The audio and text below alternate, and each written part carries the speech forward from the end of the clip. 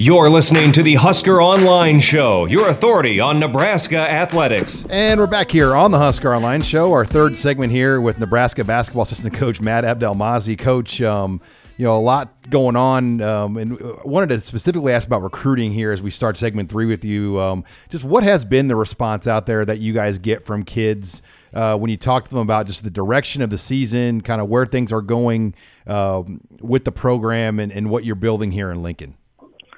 Yeah, you know what? Fortunately, the outcome on the court doesn't transpire necessarily to a lack of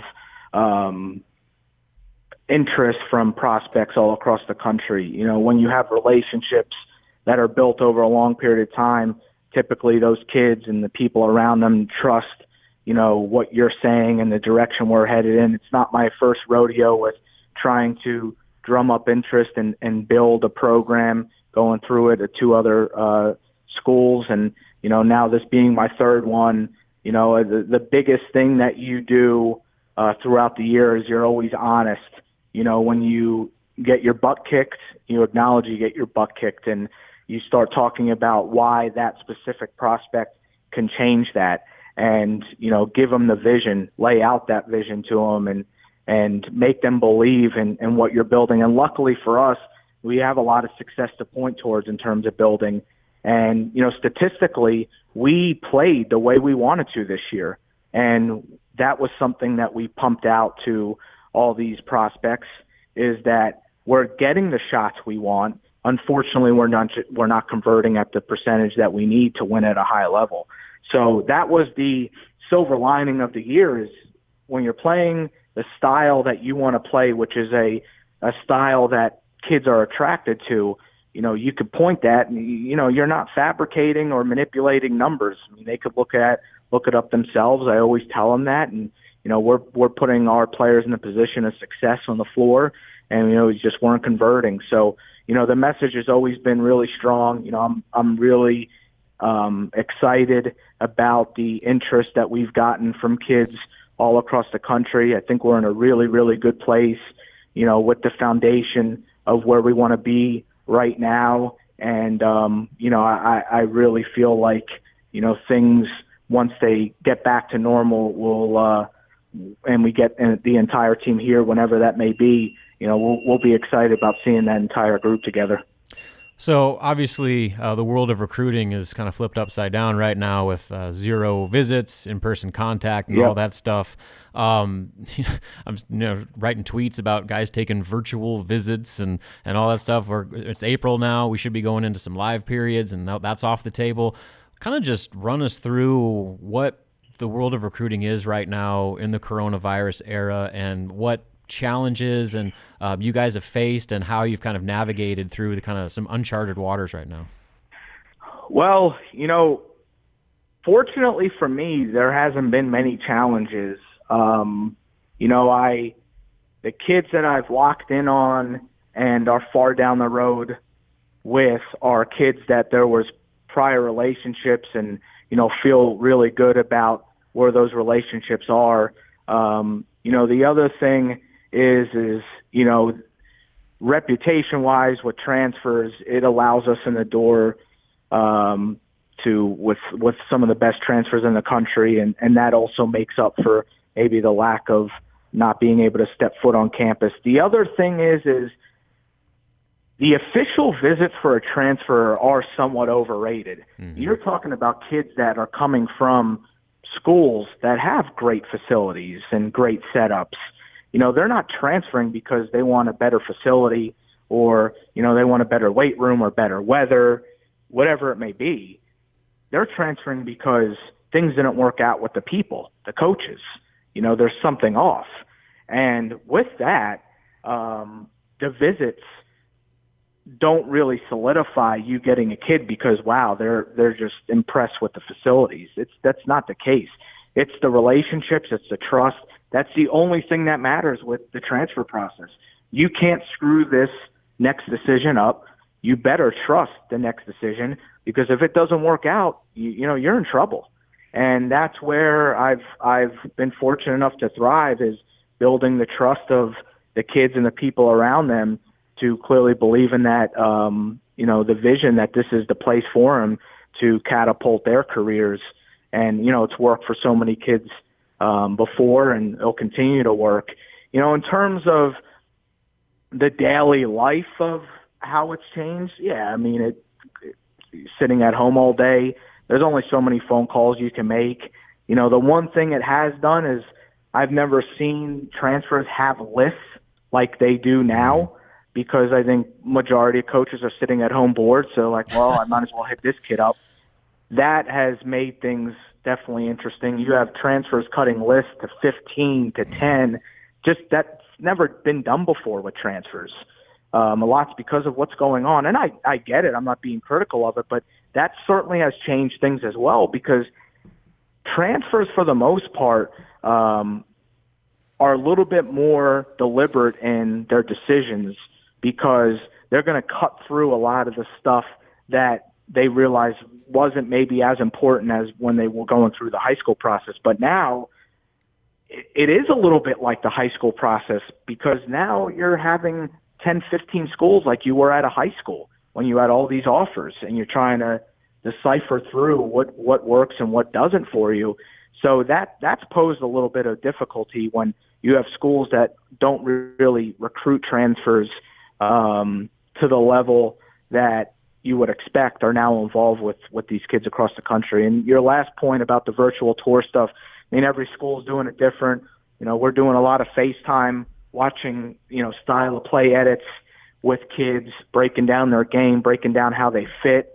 And then when it comes to virtual tours, we're not walking around with our phone and showing kids the facilities. We have clearly an incredible team here that puts stuff together for us to make our life easier. And this is even prior to what we're going through now, that clearly very prepared in that virtual tour world where, we were able to send out a lot of information to kids. And, that's been very beneficial and received well with the information we can send out to these kids. So, I'm not diminishing the challenging times. It's just that fortunately for me, this is somewhat the world I've always lived in. I just literally, I can't drive to Omaha, hop on a plane and go meet with kids. I'm just having to do it in my living room. And that's the biggest thing that really has changed. I was kind of hoping you'd be walking around with a selfie stick doing like a MTV Cribs style tour.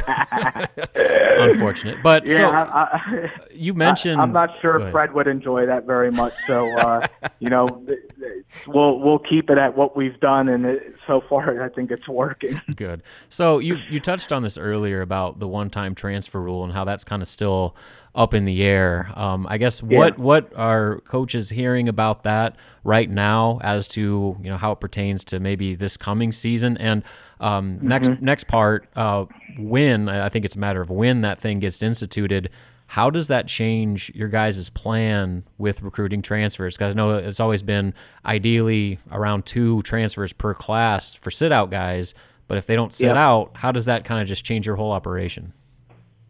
Well, when it comes to when they're going to pass the one-time transfer waiver where these kids can play right away, I mean, nobody knows. There's a lot more important issues that I'm sure they're having to go through and figure out and make decisions on.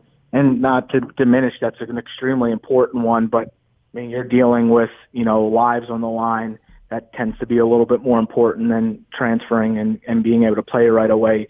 So we don't know. I mean, it seems like it keeps getting pushed back.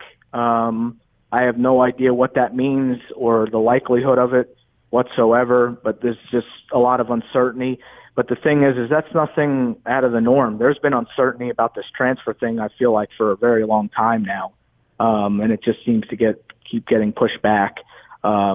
Ultimately for us, I'm pro student athlete. I support the freedom of movement. As coaches, we're allowed to move if there's an opportunity we feel like is better for us and our families, and a kid should as well. I'm not a big person on looking at the transfer deal as an epidemic to the level that a lot of people want to display. I mean, I do feel strongly that a lot of these kids are transferring for the right reasons, that there's something off about where they're at, and something maybe happens that they don't agree with.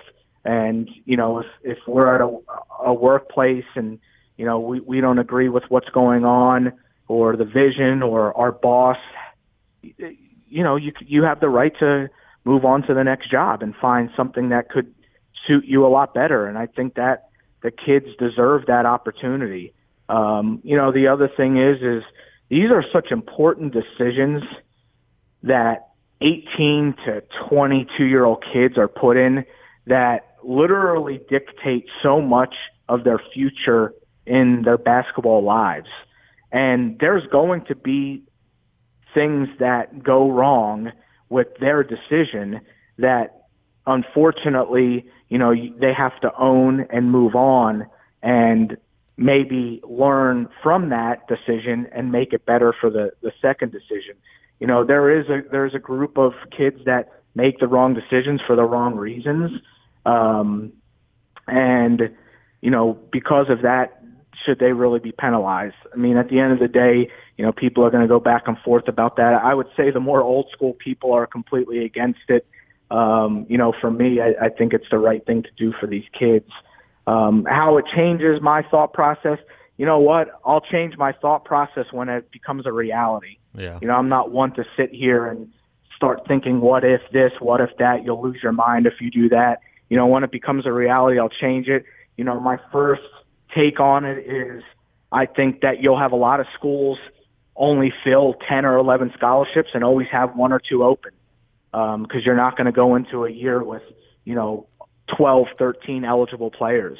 You're not making all those kids happy. So, for that standpoint in itself, the roster management term is probably more prevalent, when and if that happens, because I think you do have to be smart in putting yourself in a position where you're not overextending yourself to where you have to make 12, 13 happy, because it's not realistic. It's never been proven that it can work, making all those kids happy. So that would be the difficulty with it. But, like I said, we'll deal with that if and when it ever does happen. Well, Coach, we really appreciate the time you took to really explain a lot of different things here, and let's do this again if we can here in the summer months. Yeah, definitely. Yeah, for sure. Always happy to come on, guys, and appreciate everything. Be safe out there. All right. Well, thanks again to Nebraska basketball assistant coach Matt Abdelmazi. When we come back on the show, we're going to move over to the mailbag as Grace Harmon and Nate Klaus will join the show. We'll take your questions in the mailbag next. You're listening here to the Husker Online Show.